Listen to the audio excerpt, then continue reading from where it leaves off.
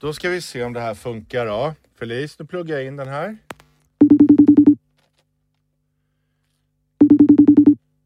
Hallå? Hej! Hanna. Vänta, jag ska sätta i hörlurar här för att se. Hallå? Hallå? Hej! Hanna! Hej! Hej Gulle! Hej! Nosi. Hur är det med Sammy? Gud vad han är god, Sammy. Han är så gullig. Han är så gullig. Han är så gullig. Vad gör han nu då? När ni inte spelar in podd? Han är med Momo. Det är Momo där. Ja, nu är han med Momo, annars är han ju med oss. Och har jullov. Jag lär mig så mycket arabiska genom att följa det där kontot. Eller nej, inte så mycket. Men Teta vet jag i alla fall. Teta vet alla. Ja, alla som följer konto. Alla 32 som följer kontot. Det här är då alltså Sammy, vår bebis personliga Instagramkonto som väldigt, väldigt få. Det är exklusivt som satan. Ja, gud ja. Spelar vi in, har vi redan börjat spela in? Nu spelar vi in, ja. Nospodd, podd. Och Henrik. Nospodd, podd. Och Henrik. Nospodd, podd. Och Henrik. Nospodd, illipodd. Och Henrik. Hej Hanna, hur mår du? Hej! Ja, men jag mår ganska bra. Jag är lite sjuk, men lite sjuk. Hon är från Värmland. Jag vet det. Jag bara tycker det är så himla fint. Sjuk. Men du... Nej, men det är bra. Hur mår ni? Ja, men vi mår bra. Vi hade lite julfest igår, måste jag säga. Så det är lite så här fötterna på bordet och ostmackor och sånt där. Just jag nu. förstår. Ja. Vad var det för fest? Ja, det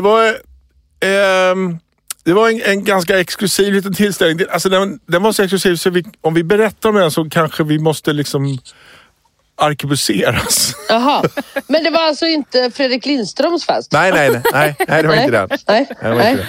För jag var bjuden på den. Och så tänkte jag, det kan inte vara så exklusivt. Nej, men du, någon annan grej som du var bjuden på som inte jag var bjuden på var ju Oscar Sias fest. Berätta lite om den.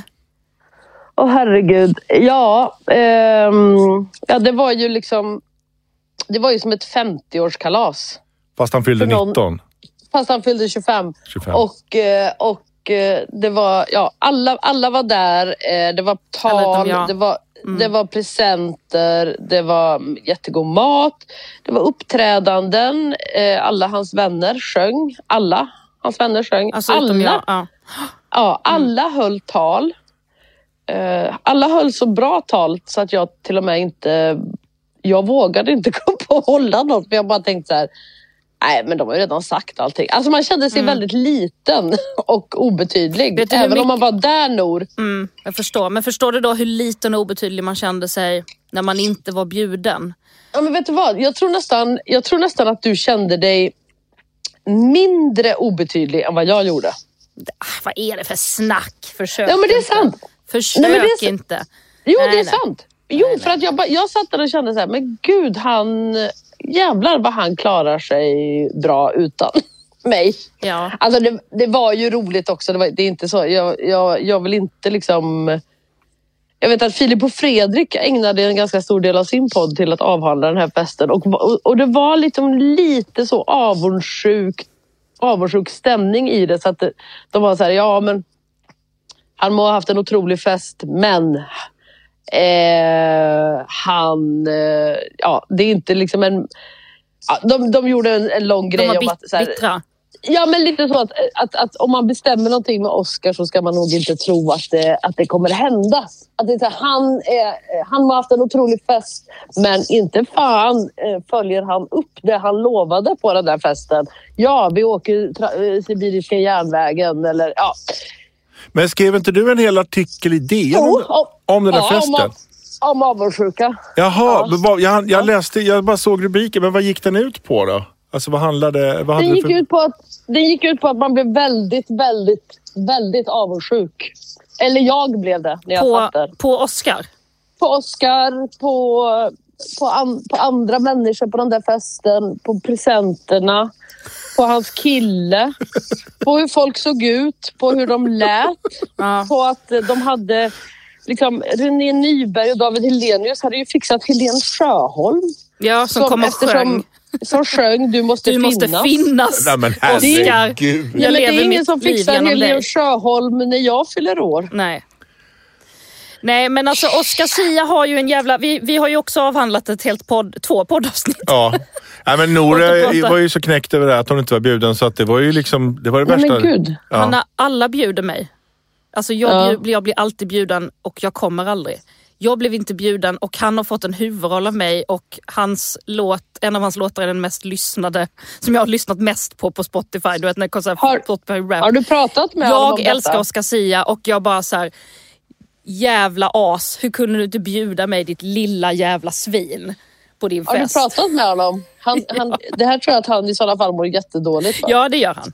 Han mår jättedåligt. Så att mission complete. Han mår skit och jag kände mig nöjd. För till skillnad från vad Filip och Fredrik försökte få till det, så är Oscar också en genuin människa. Nej, men snälla, jag är tråkig, Oscar. Som har riktiga relationer och han har ett samvete.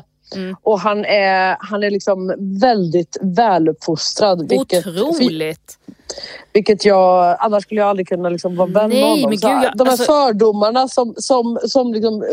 som vädrades efter den här festen, inte av dig nu, jag pratar inte om dig, utan om de stämmer liksom inte, men man måste, det är den känslan man får när man liksom hör talas om Oscar Sia, så tänker man så här: din bortskämda supermodellsliknande gudabenådade jävla influencersångare, gå och dö. Men han är en riktig människa som tar sina relationer på allvar. Men hur toppar man livet? Alltså, om du har Helene Sjöholm så sjunger du måste finnas när man fyller 25. Vad ska man ha när man fyller 30? Jag tänker att han mår skit ändå i livet och det är mycket krossat hjärta och sånt där. Han fast inte nu längre nog. Nej, inte nu längre, men det förr eller senare. Alltså det är ju ofta. Ja. Hur som helst, vi älskar Oscar. Vi ska inte prata om honom, vi ska prata om dig, Hanna Hellquist. Hanna Hellquist har ni ju hört jättemycket i radio givetvis. Hon är ju liksom Sveriges Radios prinsessa, drottning, kung och prins. Ni har hört henne massa i Morgonpasset. Hon skriver skitroliga krönikor i DN. Hon är också författare. Hon är ett ansikte utåt för alla taxälskare. Hon och Janne Gradvall. Och du måste vara en av Sveriges absolut charmigaste människor. Du tävlar i Alla mot alla och är jättesmart och asrolig. Alla älskar dig och du är Hanna Hellquist. Välkommen till Nordpodd och Henrik. Hej, tack. Hej. Jag vill bara säga att Janne Gradvall, det var ju så här att precis som med Oscar och jag blev ju också vänner för att jag behövde hundvakt. Just det. Och sen så var jag och Jan Gradvall på något seminarium i Helsingborg. Han var hundvakt åt dig, det vet jag. Det berättade han. Och det var därför han skaffade tax. Ja, det var så han skaffade Aino. För de tyckte så mycket om Ines. Men Aino hatar Ines. De har liksom, och Aino hatar alla. Hon är så vi bor ju ganska nära honom. Alltså, för er som inte vet vad det är inte egentligen intressant. Han har en tax. Alla vet ju vem Ines är. Det är ju världens mest kända tax ju. Och världens charmigaste. Hon väljer ju också sina människor. Men alltså, Janne Gradvalls tax är ju också sådär: vilken gullig tax, jag vill fram och klappa. Hatar, aggressiv. Man blir rädd. Ja, nej, men det är du egentligen som har liksom dragit igång allt som händer. Alltså, man kan hitta startpunkten till väldigt många saker direkt från Hanna. Jag är inte bara tax utan också Big Bang och hela. Ja, men allting. Att du är liksom the Big Bang. Stockholms Big Bang. Gud, alltså jag vill bara säga att om jag är Stockholms Big Bang, jag ligger alltså nu i mitt sovrum i Grums. Jag har inte gått upp än, klockan är 12:30. Nej, klockan är 1 till och med. Jag har rökt 4 cigg. Jag har en potta under sängen och jo. Har du potta? Jag kan inte vara Big Bang. Jag får inte vara det. Då är världen för sorglig. Men potta? Alltså, men så jävla smart. Jag har mitt badrum liksom ligger i ett annat hus. Det är klart att du pissar i en potta, det skulle jag göra. Alltså, hade jag inte sovit bredvid någon, då hade jag absolut pissat i potta. Så jävla skönt att slippa gå upp och frysa och bara sätta sig och kissa. Ja. Du är liksom upp, på med morgonrock, på med tofflor, gå ut, det är minus 13 grader, man liksom hinner vakna till. Nej, det är mycket bättre att bara släpas upp sömndrucken. Vilken fin bild. Det är som en såntavla att tänka när du går ut i morgonrock i snön i Grums. Otroliga pattar, Hanna. Nej, men de är otroliga.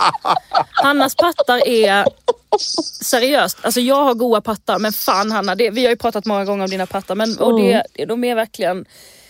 Du, vet du vad, Nor? Alltså gud, vet du vad jag läste min Flashback-tråd. Det var många, många år sedan. Så läste jag min Flashback-tråd. Och så var det någon som hade skrivit där. Jag följde med Hanna Hellquist hem. Hon var jättefull och vi skulle knulla. Och sen mitt i alltihop så skriker hon: ta mig i röven, ta mig i röven. Och så ställer hon sig upp och jag bara, ja, alltså så här, det här kan ju ha hänt absolut. Man är ute på fyllan så här. Det är fredag. Ja, det är fredag. Man bara, ja, det här absolut. Men man känner inte alla man lägger med. Det kan absolut vara någon som skriver så här. Då skrev de så här, och så ställer hon sig upp och hennes slappa bröst hänger ner till naveln. Jag bara, okej. Ja, det är inte sant. Du ljuger. Ja. Du ljuger. Det var här där. Kan inte vara. Fram tills dess. Hon streks ta mig i röven. Ja. Kör upp en äggkopp i röven på. Ja, det kan vara. Men alltså, absolut. Hänga pattar. Nej, Hanna Hellquist, hänga pattar, det har du icke. Nej, det har jag inte. Det har jag är inte. Så studsiga. Nej, men de är helt fantastiska. Hur mår de? Mår de bra? Jag ska titta till. Jo, men de mår bra. De är ju inte mjölkfyllda då. Nej, och det vill du att de ska vara? Ja, det vill jag faktiskt att de ska vara. Mm.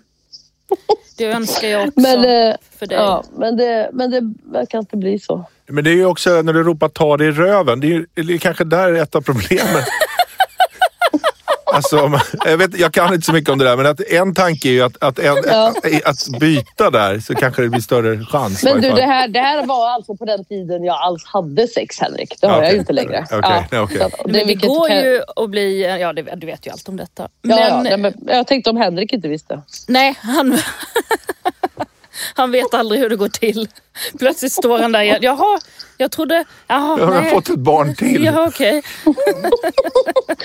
Det var faktiskt en som sa, hon bara, det är helt otroligt att jag kunde bli gravid överhuvudtaget. För vi gjorde det mest i röven i början. Vem sa det? Citat. Nej, det kan jag inte säga. Nej, det går inte. Du, dina julfirande, sker de i Grums? Nej, men jag har ju blivit helt... jag är liksom en juldåre. Jag har en engelsman som bor hos mig som heter Joshua.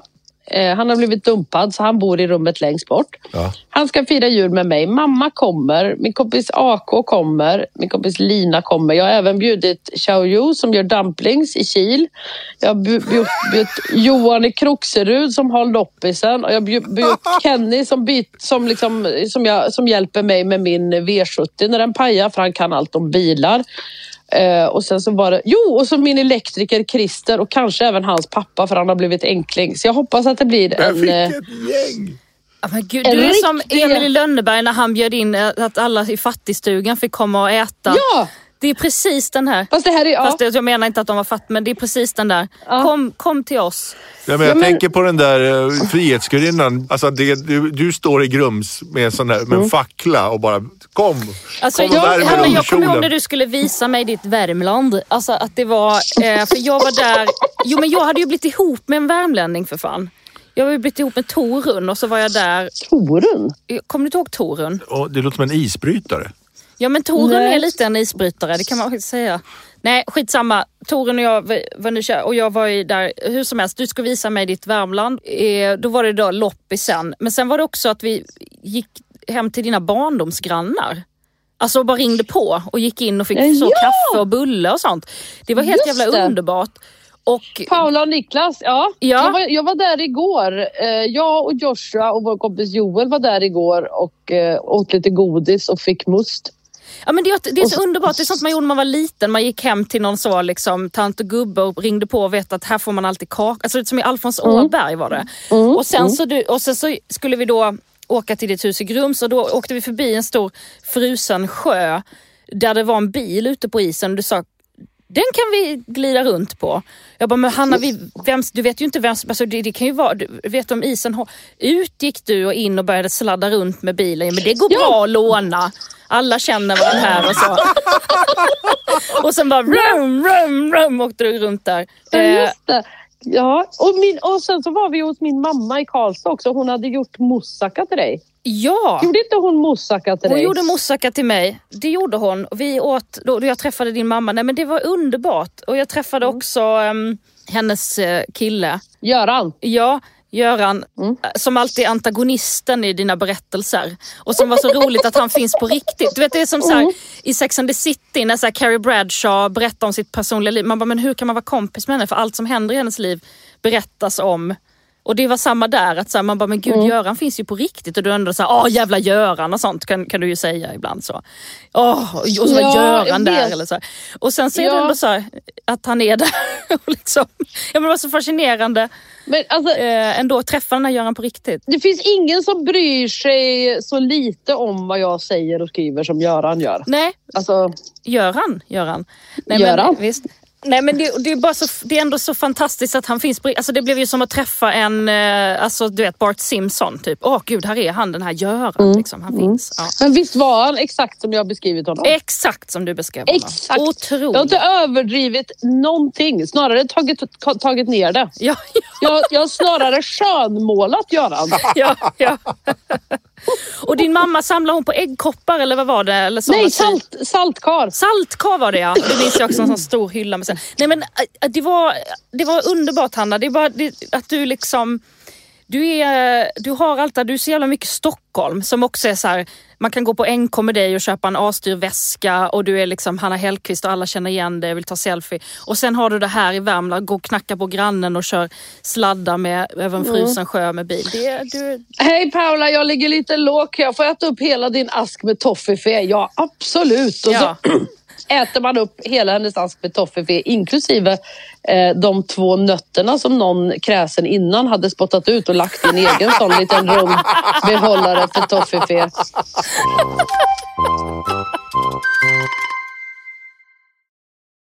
Men du, jag måste bara fråga om den här Joshua, för Hanna, jag älskar alltid dig och förut hängde vi mycket mer och sen kommer livet och du vet bla bla bla.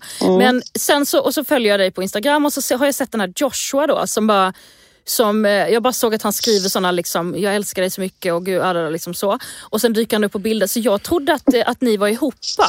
Ja, nej absolut, han är ju bög. Han är okej, så det är inte din... ni är kära på ett annat sätt, jag fattar. Kanske en av de bögigaste jag har träffat. Jo, men jag upplevde honom väldigt bögig, men tänkte liksom, alltså, jag trodde ändå ni var ihop. Men okej, ni var alltså inte... Men alltså nej, vi är inte ihop. Och nu har han dessutom, han hade en relation men han har blivit dumpad så nu har han ingenstans att bo, så nu bor han hos mig. Okej. Men det är så roligt för mina följare på Insta, alltså det känns som att mina följare har typ, alltså medelåldern har höjts med 20 år.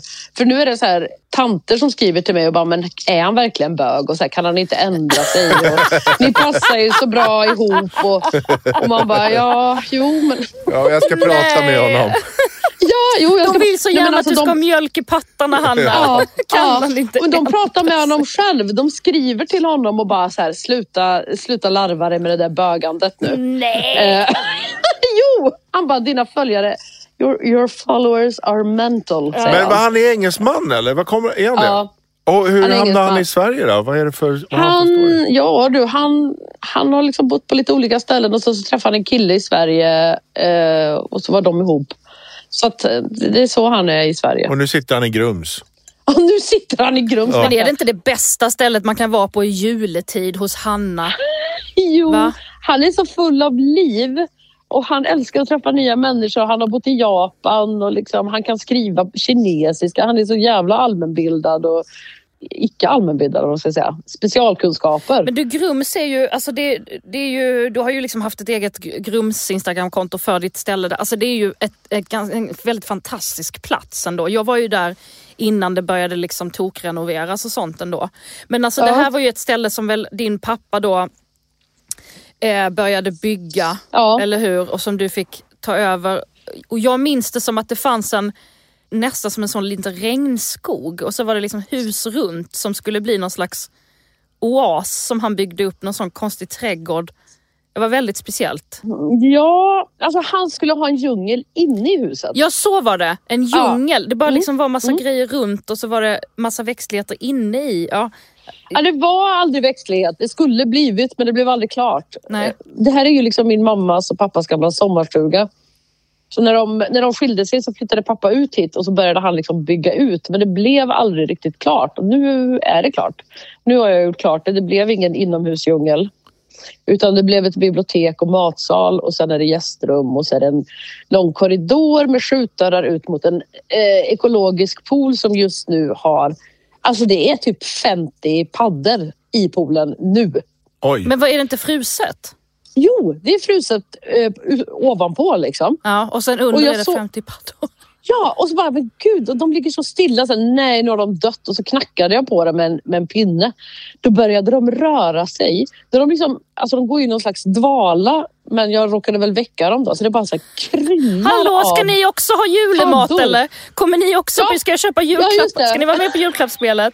Men alltså, det låter lite som en sån här Loranga, Massarin och D'Artagnan. Att du ska ha en lada med tigrar som du ska slänga korv i varje morgon och såna här grejer. Det är ett skitspeciellt ställe. Det är också så här, folk kommer ju dit. Alltså det ligger ju ändå lite så off ändå. Det är inte jättelångt att åka dit från till exempel Stockholm. Men det är ändå så. Men man ser ju folk, alltså Malin Persson Giolito dyker. Alltså det är folk vill vara där.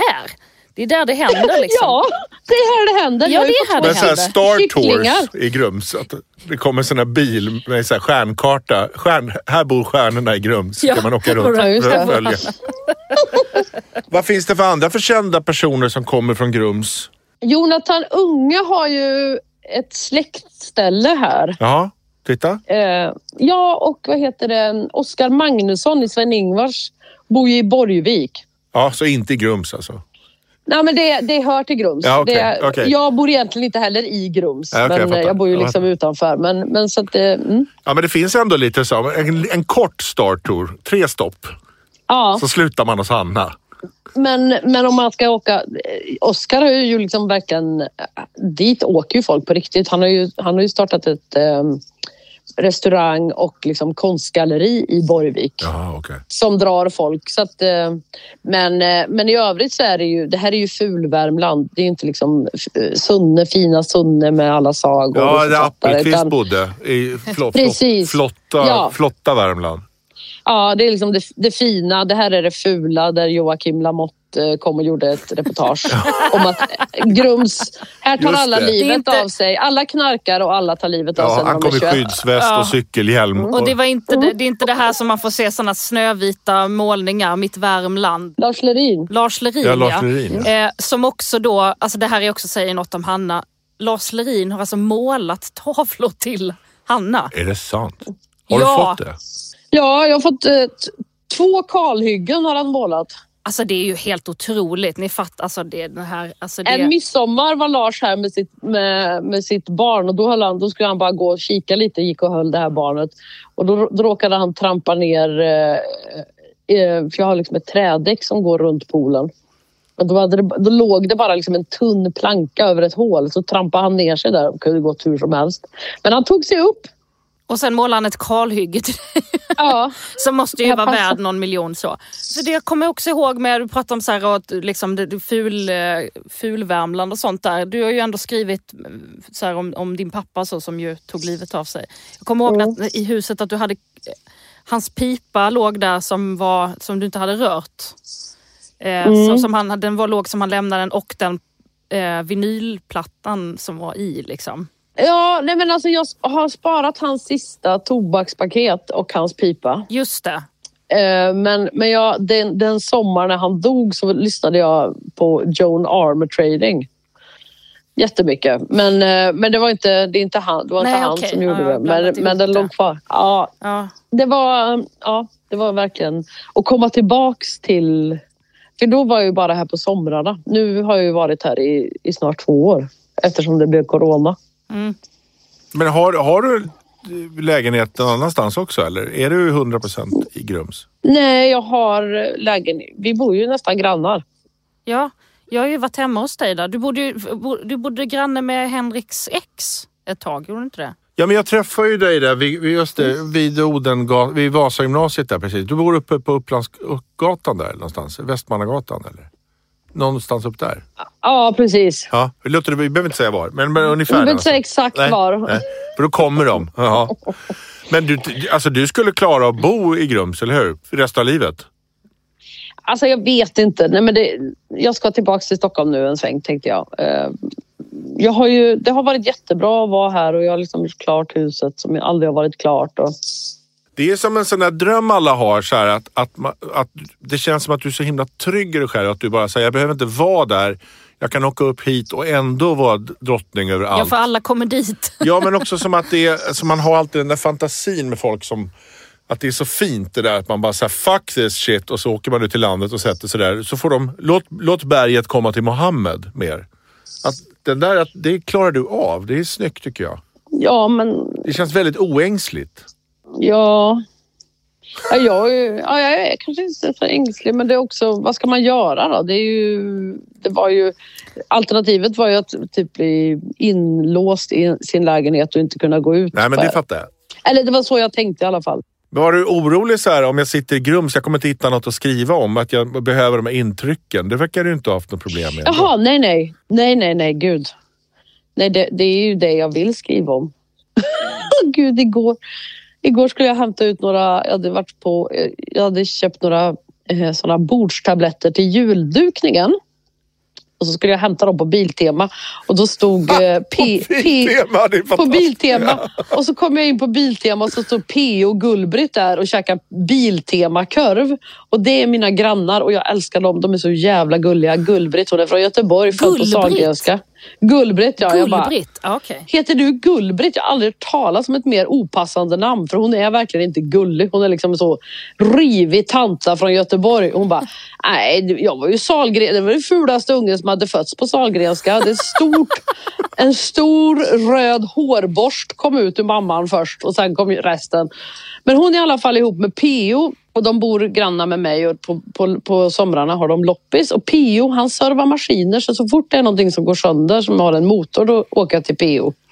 Och så var han och hjälpte mig att ta ner några träd för han har jobbat i skogen i hela sitt liv. Så han visade hur man ska såga med motorsåg, hur man ska ta hand om motorsågar. Och så sa han, du måste ha sågbyxor. Och så sa jag, P.O. jag köper mig ett par sågbyxor. Vilket jag gjorde, så berättade han om. Det är ju såna här då, för att om man liksom råkar slinta med motorsågen så kommer man inte så här såga av sig benet utan då... Då fastnar kedjan, den går inte mer liksom. Ja, och så berättade P.O. i alla fall om en gång när han var uppe i Sunne och skulle ta ner någonting. Och han hade, jag vet inte hur många lager, typ 5 lager. Först hade han några jävla arbetsbyxor, under det hade han några mjukisbyxor och sen var det långkalsonger och innanför det var det ytterligare, för det var så kallt. Och då slant han med sågen, men det gick igenom alla lager, men det blev bara en liten rispa på huden. Så då gick jag och köpte mig sågbyxor. I alla fall, de träffade jag på Biltema igår. Ja, de träffade ja. Men då skrev jag om det, om P.O. Skulle de komma på jul också? P.O. Gullbritt? Nej, de har egen jul de. Den där krönikan om Kevlar sågbyxorna då, var din då... Tänker du att jag måste ändå ha någon slags filosofisk större bild också som jag knyter an till den här lilla bilden av sågbyxorna? Ja, men då var bilden den? Att det är första gången jag förstår ja men liksom vad det är att vara människa typ. Alltså att man nej, men för att man är människa för att man vill vara med andra människor. Man behöver andra människor omkring sig. Ja, jättefint ju. Och i en by som man då tillhör nu så har man andra människor omkring sig. Och de har olika kunskaper. Och alla hjälps åt om deras kunskap behövs. It takes a village. It takes a village. Men så tänkte jag, vad fan har jag bidragit med till den här byn? Men herregud. Ja, men då tänkte jag är den här trubadurix. Han som går runt och sjunger om vad alla andra gör. Och jag Grums och sen kom P.O. Ja, precis. Ja, att du är den, alltså du är Cornelis som bara, det var P.O. och det var Gullbritt. Allan i dalen i Robin Hood, är det den? Ja, exakt. Det är jag. Och Robin Hood och glada vännerna. Samma dag. Exakt. Jag är Allan i dalen. Jag skriver ju, när man skriver skämt och så här, det är så jävla jobbigt att hitta på nytt och man kör ju helst gammalt och så här. Men jag tänker ni som gör krönikor, alltså ni måste ju leverera hela tiden. Du måste ju hitta på något till nästa vecka. Ja. Vad har du för tricks? Är det lätt för dig? Nej, det är det inte. Alltså, det är lätt att skriva när jag väl har kommit på det, men det är svårt att komma på. Precis. Det är därför man skriver, eller det är därför jag i alla fall skriver om det som ligger mig nära, som jag känner att jag bottnar i typ. Men du måste ju haft också såna här, liksom, nu är det inlämning om 2 timmar. Jag har ingenting här. Nej men snälla, hela mitt liv är så. Men hur kommer du på då? Berätta om en sån och hur du löste det. Jag vill veta hur det funkar. Jag tror inte folk förstår vilken press det där är när de slöläser i DN på söndagarna. Alltså ett tag så skrev jag ju varje vecka och liksom mer än varje vecka. Ja. Och då var det ju panik jämt. Och sen så, nu skriver jag ju varannan vecka och nu har jag ju lite bättre hjälp för nu har jag en redaktör som jag pratar med, Åsa Bäckman. Men det var ju panik jämt. Och då får man ta... Är ni kvar? Ja. Vi har gett upp. Det ringde på andra linjen. Ja, men vi stängde av det. Nu var det så tråkigt. Nu får det räcka.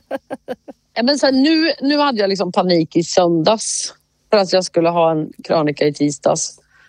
Och jag har jobbat så mycket den här hösten så jag är liksom lite utschasad. Men då skrev jag om det här att det inte tog sig mitt senaste IVF. För att det var det som var närmast och det var det jag gick och tänkte på. Ja, herregud. Och man får bara ta det man har närmast. Jag tror också det är bra att ha lite panik för då tar man bort liksom ett lager. Ja, just det, så man kanske av den här bort. Av integritet kanske. För Hanna, för mig är du så här, du berättar ju om saker om dig själv liksom offentligt som så här, jag aldrig skulle våga, men du har ju extremt mycket integritet. Alltså jag tänker att folk som kan ha fördom om dig tänker liksom att du kanske inte har det för att du berättar liksom så här, men du berättar allt om dig själv, men du har ju verkligen väldigt stark integritet. Alltså att det måste vara så dubbelt att ha så att folk tycker att de har tillgång till dig på ett sätt som är så personlig. Ja men precis. Jag har nog insett att jag har ganska mycket integritet. Men ändå när man har panik för att man måste lämna, då tvingas man ju, eller jag tvingas att ta bort kanske ett lager av skam. För att om det nu finns. Alltså, för det mesta skäms jag ju inte nästan över någonting. Det är också därför du är så bra som du är, tänker jag. Att du gör det där. Man känner det, tror jag. Alltså du sticker ut sådant. Jämfört med andra som bara säger nej, nu räcker det med de här elsparkcyklarna. Du vet. Att man bara bläddrar. Alltså du måste liksom, det är därför du är speciell, tänker jag. För att du vågar göra det. Alltså gud, apropå elsparkcyklar. Min kompis Lina, hon bara... hon liksom bor på Söder och hon jobbade in i stan. Och så på sin väg från hemifrån till jobbet. Hon bara, jag har alltså sett fler män sparka på elsparkcyklar än vad jag har sett män framgångsrikt ta sig fram på en. Att liksom, vägen till jobbet är kantad av män som får liksom utbrott på elsparkcyklar. Det hade man kunnat skriva om. Henrik är en av de här som ställer tillbaks de här välta elsparkcyklarna. Jag har gjort det till min livsgrej att jag ställer upp dem rakt så att det inte ska bli, jag vill inte att det ska bli problem kring det där. För han älskar dem så mycket. Jag älskar elsparkcyklar. Alltså det som är så här, som jag som invandrare kan känna så här, jag måste kompensera och vara så här extra duktig och så här. Precis så gör Henrik med elsparks, alltså han representerar elsparksfolket. Ja, just det. Jag ska bara fråga en sista grej om det krönikor skrivet, sen ska jag släppa det. Jag bara tänker att det är intressant. Men du måste ju ha då ett privat regelverk i huvudet så här, att visst absolut prata om sin senaste IVF, det är ju liksom privat.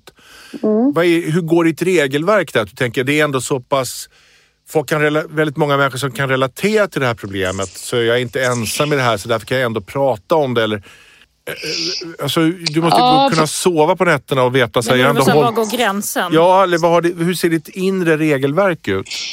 Ja, men mitt inre regelverk det är egentligen bara 2 regler. Det ena är att man får liksom inte hänga ut andra människor om de inte är med på det. Som väldigt många skiter i. Ja, men Göran till exempel, han tror det eller ej, han är ju med på det. Om det har varit någon gång där jag känt så här, gud, det här måste jag ändå det måste jag kolla så att det är okej.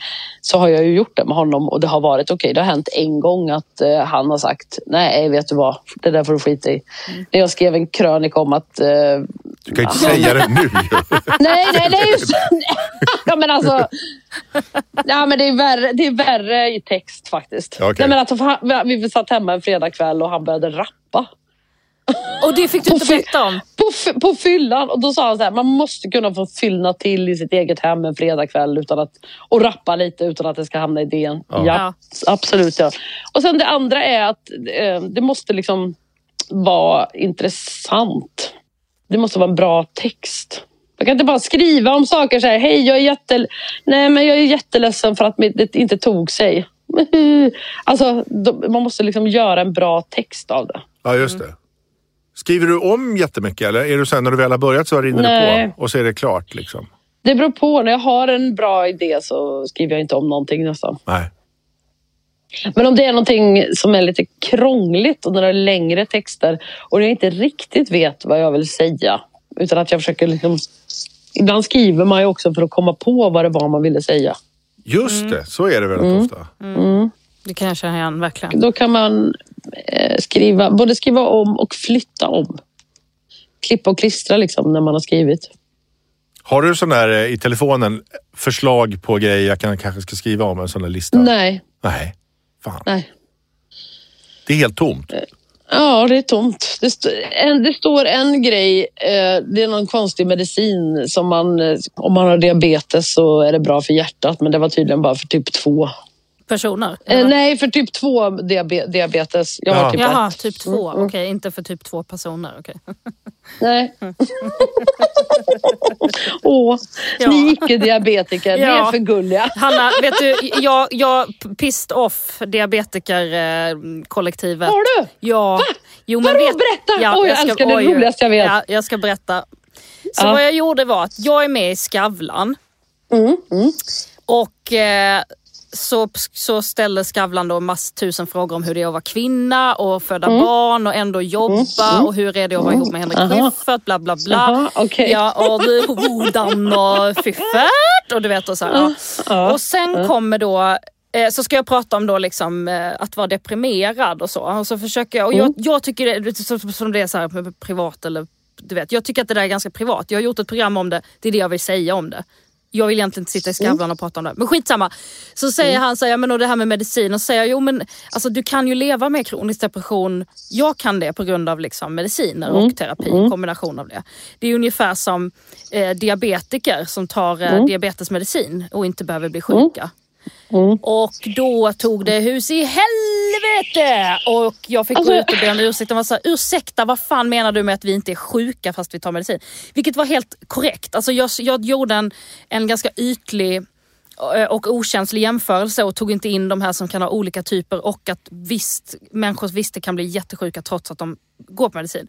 Men det jag inte var beredd på var att liksom, jag fattar ju att det var en klumpig jämförelse, men det var inte meningen att säga liksom, jag skiter i dödssjuka barn, vilket ändå liksom blev lite omformulerat till. Ja, de skickar alltid fram barnen, det är precis som Jehovas vittne. Diabetiker och Jehovas vittne, de bara, kolla på här då, mitt barn har diabetes, menar du att det var ju det samma när de var ute och skulle sälja? Mitt barn är dödssjukt.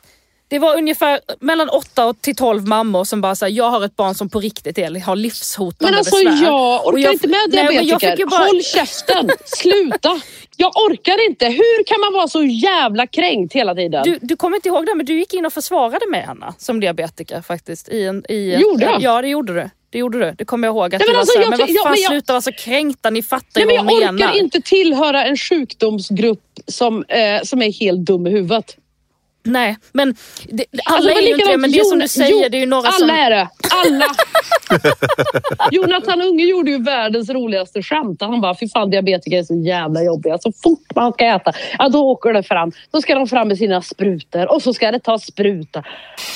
säga vad man vill om diabetiker. Man kan inte anklaga dem för att stoiskt uthärda och bära sitt lidande i tysthet. Det kan man inte anklaga dem för. Nej.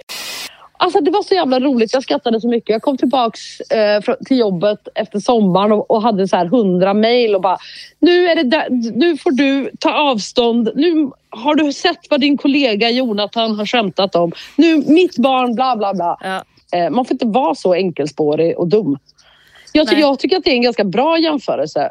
Så här, utan insulin och utan liksom de framstegen som har gjorts så skulle vi varit döda, 2 mycket, mycket sjukare.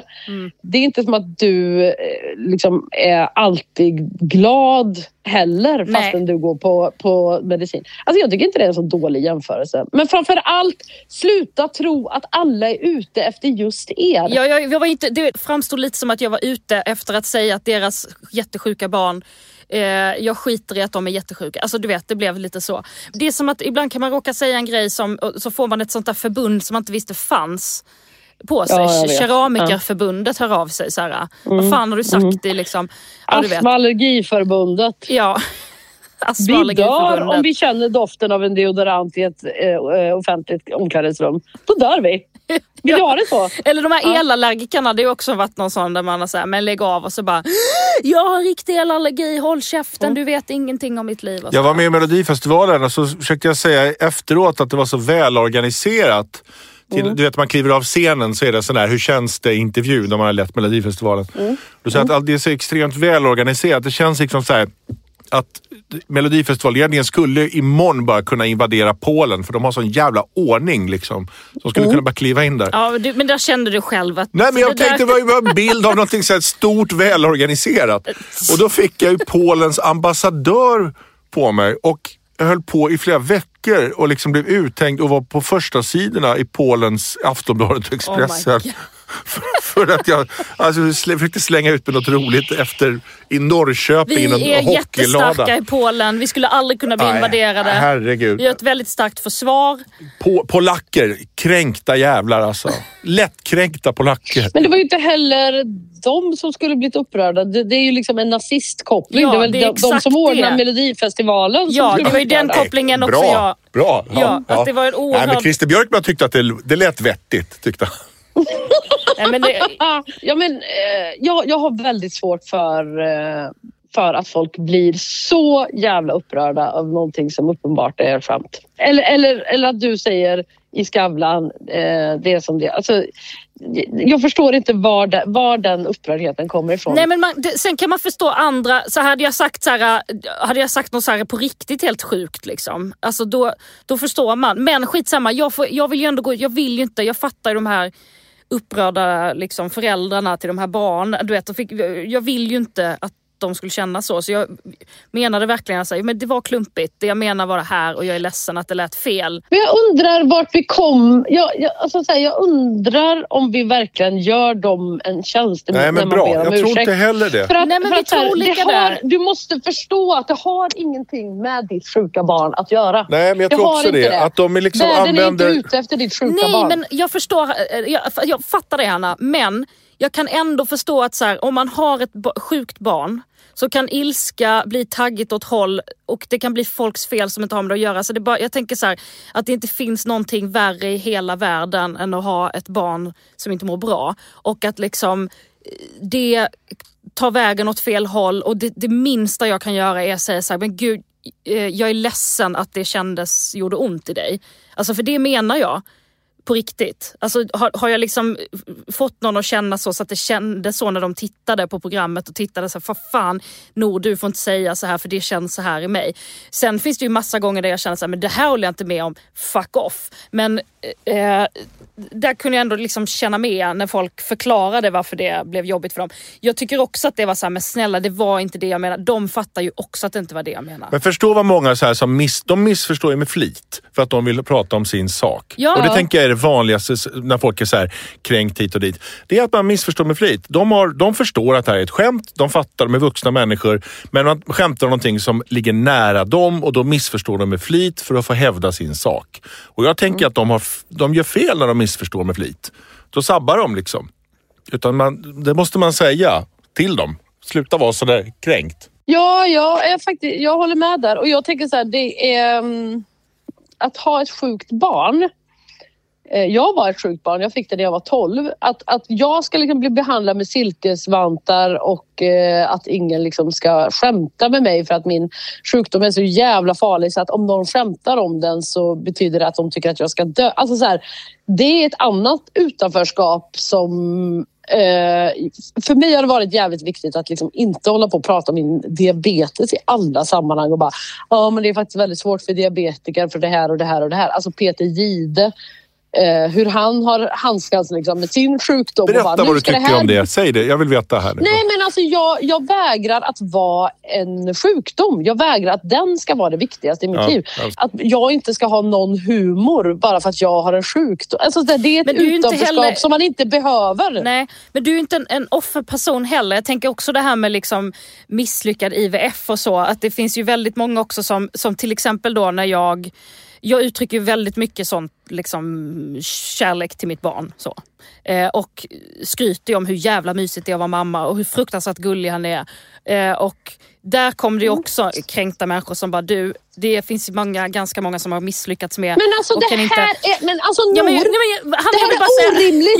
Det här är orimligt. Ja, det är orimligt. Det kan inte funka. Samhället kan inte funka så här. Jag bara säger att så här, du är ju inte en sån, men det finns ju såna som är så, som då också reagerar på så här, diabetesgrejerna. Alltså förstår du, du har ju aldrig fått mig någonsin att känna att jag inte får liksom fullt ut inför dig njuta av hur jävla glad... Alltså tvärtom så känns det som att ju mer jag visar dig hur underbart det är, desto liksom gladare blir du för min skull. Så. Det är för du har humor. Nej men det, om jag vet inte, bara har med humor att göra. Det är som att ens kropp inte har något lager. Det är som att vi inte har att man inte skulle ha någon hud.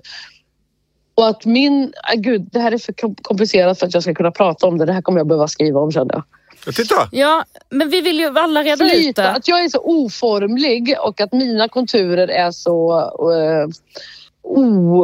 odistinkta. Så att om du njuter av att vara mamma så kommer det liksom ta sig in i min kropp och göra att jag blir ledsen för att jag inte är mamma. Alltså så här, det är som att man inte vet vem man själv är. Mm. Ja, det är fint sagt. Att allas liksom handlingar, och det är helt orimligt. Det är att inte ta ansvar för sig själv. Jag håller med både Henrik och dig i att liksom, nej, men det finns ju en typ av lättkränkthet som är liksom ändå så, den här, vad ska man säga, liksom västerländska kränktheten som är så här, jag blir sur för att du inte inkluderade mig i det här liksom. Men sen finns det ju på riktigt då där vi måste reagera när saker är homofobiska, rasistiska, djupt sexistiska och så vidare. Där finns det ju en anledning, så att den här kulturen kring att vi säger åt varandra, att det finns att det finns konsekvenser för vilka skämt vi drar. Det tycker jag är bra. Du lär dig bli bättre och dra bättre skämt, och jag är skitglad att jag får växa upp i en värld där liksom det kommer inte vara okej att säga samma saker som man sa när jag var liten. Skillnad. Jo, men det är en jävla skillnad, men fattar vi menar att de är ändå i samma familj, så ibland blir det svårt att säga så här: du får bli kränkt men du får inte bli kränkt. Nej, jag tycker inte det är samma familj. Jag tycker inte det är samma familj att säga till någon så här: du, vet du vad, det där skämtet var, du drar ett rasistiskt skämt. Nej, men det är inte samma som att bli kränkt över diabetes, självklart. Eller att du har ett barn men att jag inte har ett barn. Det är inte samma sak. Nej, men det är inte samma. Alltså, nej. Tänk på när du lägger ut bilder på dig och ditt barn att det finns väldigt många människor som inte har barn som kanske blir ledsna. Det är helt orimligt att du ska behöva tänka på det. Ja, det är fullständigt oacceptabelt. Jo, men det är orimligt. Jag menar inte alls att det var samma rätt. Det jag säger är bara så här, att den här kulturen kring att vi kommenterar, vi säger till när vi inte tycker någonting stämmer, vi säger till när någonting känns fel eller när någonting kränker. Och att i den kulturen så luras man in i att liksom, jo men det går, jag har också rätt att bli kränkt. Men där det är så här, jo men det här är inte samma kränkthet, det här är rasism och det här är bara att du personligen känner dig kränkt. Det har ju människor svårt att skilja på. Förstår du vad jag menar? Ja. Jag säger också åt folk när de är så här, du, nu är jag besviken på det. Alltså jag fick en sån häromdagen som var så här, för jag sa så här: om du är en 50-årig vit kvinna så ska du inte rappa, sa jag. Och då så kom det liksom några sådana, du, hur fan kan du diskriminera så här? Och då blir liksom, skickade jag lilla emoji-fiolen och bara så här, du, alltså ta det lugnt, blir du kränkt av det? Där känner jag inte så här, åh herregud, det är ju en mänsklig rättighet att få rappa. Självklart ska vita 50-åriga kvinnor få rappa. Och ha hängslen och rappa och dreads. Så jag är inte så att jag är så här PK åt alla håll och måste be om ursäkt för allting. Men... Nej, men känner du ändå att så här, när du får de här... tänk på att det är många som inte kan få barn. Tänk på att de kan bli ledsna när de ser de här bilderna. Svarar du dem och är så här, ja, jag förstår, det är inte alla som kan få barn. Jag ska tänka på det. Ibland, och ibland blir jag förbannad. Jag tror att det handlar om man har en bra eller dålig dag också. Alltså man är helt vanlig människa. Bara ibland kan jag tycka bara så oerhört synd om den där kränkta personen. Och jag ser att det inte har med mig att göra. Men jag tycker ändå så synd om den personen att jag vill ge den det där. Att bara säga, jag ser det. Henrik, vad tänker du? Nej, men min tes med det här, jag har ju brottat jättemycket med det här. Men det är som att så fort man träffar, man kan skämta om precis vad som helst. Så länge det inte handlar om någonting som de här människorna har med sig i bagaget. Jag minns att jag gjorde faktiskt stand-up just i Karlstad. Där i torget där nere i någon källare. Och så höll jag på jättelänge om ett skämt där jag skulle runka av mig på näbben på höns. Att man skulle liksom... Jo, skämtet var så här att jag... Det låter som att det skulle göra jätteont. Nej, men jag sa så här, så gick jag dit och knullade höns och så gjorde jag så här, nej, jag knullade inte hönsen. Det var ett skämt. Och så jag bara runkade av mig liksom, på näbben på dem lite så här. Det var liksom skämtet, att det bara fortsatte. Och då skrattade alla jättemycket. Sen gjorde jag ett helt annat skämt som handlar om rattfylla. Så här, att jag kör full i Finland och polisen stannar. Är du full idag? Nej, här får du, varsågod, drick, det är roligt. Du vet, sådär, ett sånt skämt. Och då var det en tant som ställde sig upp och blev så arg och skrek och blev så arg att man får inte skämta om rattfylla. Och men då inte sa jag, av runk. nej, men det sa precis vad jag sa. Då såg jag så här, nej, men det här med att jag stod och runka på höns i 10 minuter, det var liksom helt okej, tyckte du. Men inte om rattfylla. Inte om att finnar är fulla, den fördomen. Men då visade det sig då att hennes son hade blivit påkörd av en rattfyllerist efteråt. Så här. Och då går larmet i hennes huvud. Hon fattar inte riktigt varför larmet går, tror jag, i stunden. Men där går larmet hos henne och då bara skriker hon och skriker. Och det kan jag förstå att hon gör. Och hon har varit med om en sån där hemsk sak. Men det är inte mitt fel. Jag kan ju inte be om ursäkt till henne för det. För att jag har ju inte gjort något. Jag har tagit två skämt. Det ena var jättegrovt och det andra var ett enkelt sånt där finnare fulla skämt. Men det ska jag stå och be om ursäkt för. Det är det som är så konstigt, att det blir på vårt ansvar helt plötsligt. Men det är så här, ibland så kan man vara så här, det kostar en ingenting att bara så krama en människa som behöver en kram. Alltså att vissa av dem behöver det. Vissa är så här som man bara, vet du vad, jag vill inte krama dig för du är helt jävla dum i huvudet nu som blir kränkt av det här. Men när det liksom kommer till såna grejer som är lite orimliga, men man förstår, jag är ofrivilligt barnlös, jag har ett sjukt barn, liksom, min pappa dog igår och du skämtade om bla bla bla. Att man bara så, oj, du behöver en kram. Ja, jag fattar att man bara kan säga, shit, det tänkte jag inte på. För att det är helt orimligt att jag skulle tänka på det. Men jag kan ändå bara... Men vi måste också, någonstans måste vi bara lära folk att det här är inte vårt problem, faktiskt. Och det tänker jag, gör man inte genom att ge dem rätt. De måste förstå att de är vuxna människor. Jag har också sår och bagage och liksom mörka, dåliga saker i huvudet. Så här. Jag är snart 42 år, barnlös, alkad, diabetiker och min pappa har tagit livet av sig. Jag är ofrivilligt ensam och jag är överviktig och bor på landsbygden. Med Sveriges snyggaste pattar. Visserligen med Sveriges snyggaste pattar, men...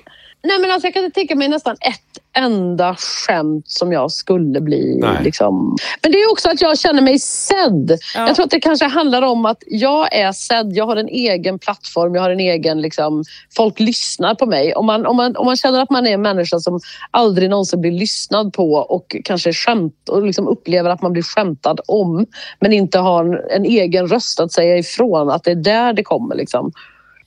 Varför jag har känt ett behov av att försvara den här liksom kränktkulturen är för att vi som säger till om rasistiska skämt får höra att vi är lättkränkta, och jag hatar när det blandas ihop.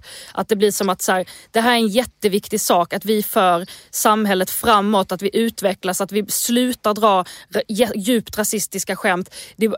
Bara för 10 år sedan så var det helt okej att säga asrasistiska grejer. Eller det var inte okej, men det var som att det bara passerade. Nu passerar det inte på samma sätt, vilket är asbra. Det är på grund av vad man kallar kränkta människor som har reagerat. Det är det jag menar, bara så här, det är viktigt att vi har en sån kultur.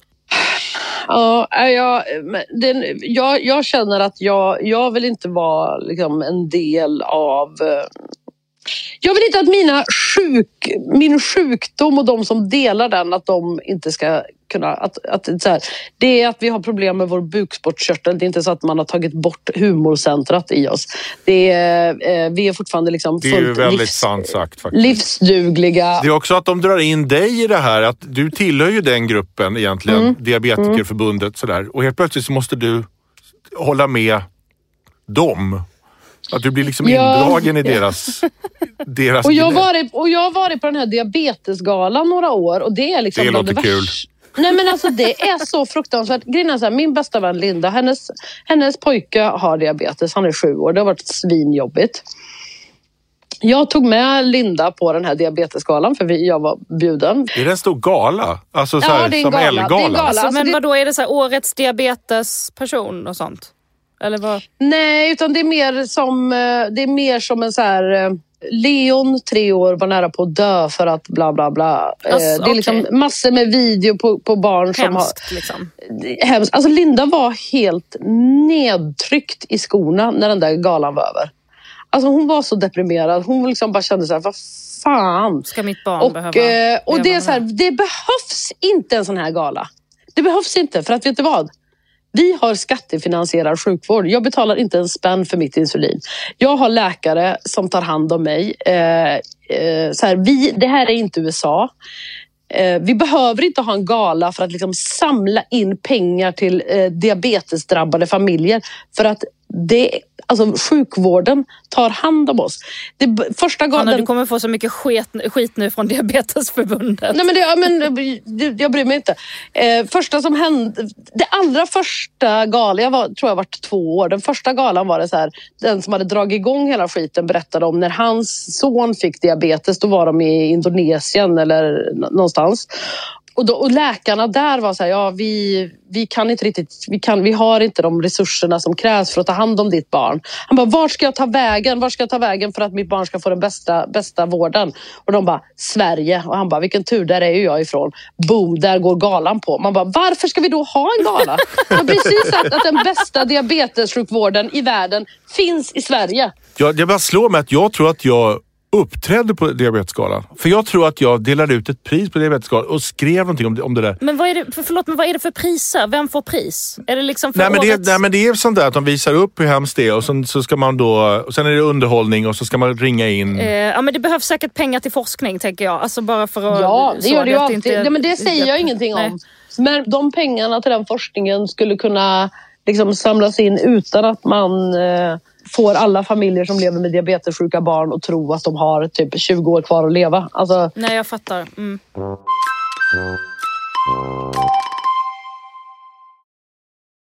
Du, Hanna. Ja. Tack för att du ville vara med. Ja, tack. Det är så jävla roligt att prata med dig. Jag säger det jättemycket, men jag vill så jävla gärna ta med Sammy till Grums och hänga där. Och, ja, men gör det. Men är det katter där? Nej, bra. Nej, för han tål inte det. Det är rök, det är damm, det är höns, det är Ines och det är Skäggbritt. Vem är Skäggbritt? Det är min skäggagam. Men agam. Och vad är en agam? Det är en ödla. Har du en ödla? Ja, men hon är ju helt allergivänlig. Det här är ju underbart. Du har en ödla. Jag har faktiskt aldrig hört så här att jag är allergisk mot ödlor. Det är uttrycket jag aldrig hört heller. Så att det är väldigt ovanlig form av allergi. Men väldigt roligt. Hörni, svara nu. För nu ringer du på FaceTime. Hon ringer på FaceTime där. Vänta. Ja, titta. Vänta nu ska vi se. Hej, ska du visa Skäggbritt? Ja, nu ska jag. Hej. Ja. Jävla stort hus hon har. Ja. Fy fan vad mysigt. Hej lilla Skäggbritt. Oh my god. Hej lilla gumma. Hon är så gullig man. Hur gullig är hon? Fy fan, jättegullig. Hon kan pussas. Fan vad gullig. Vilken liten jävla ödla. Titta. Åh, fy fan vad mysigt. Hon är så jävla gullig den här raden. Vill ni säga hej till Joshua också? Ja. Joshua! Säg hej till... Hi Joshua, nice to meet you. Han säger nice to meet you, säger de. Ja, nice to meet you. Hej. Låter som Lawrence. Vi är också vill du träffa Lawrence? Vi har en egen familj, jag och Joshua. Ja. Det är en modern familj. When you know I've got troubles and why do you call me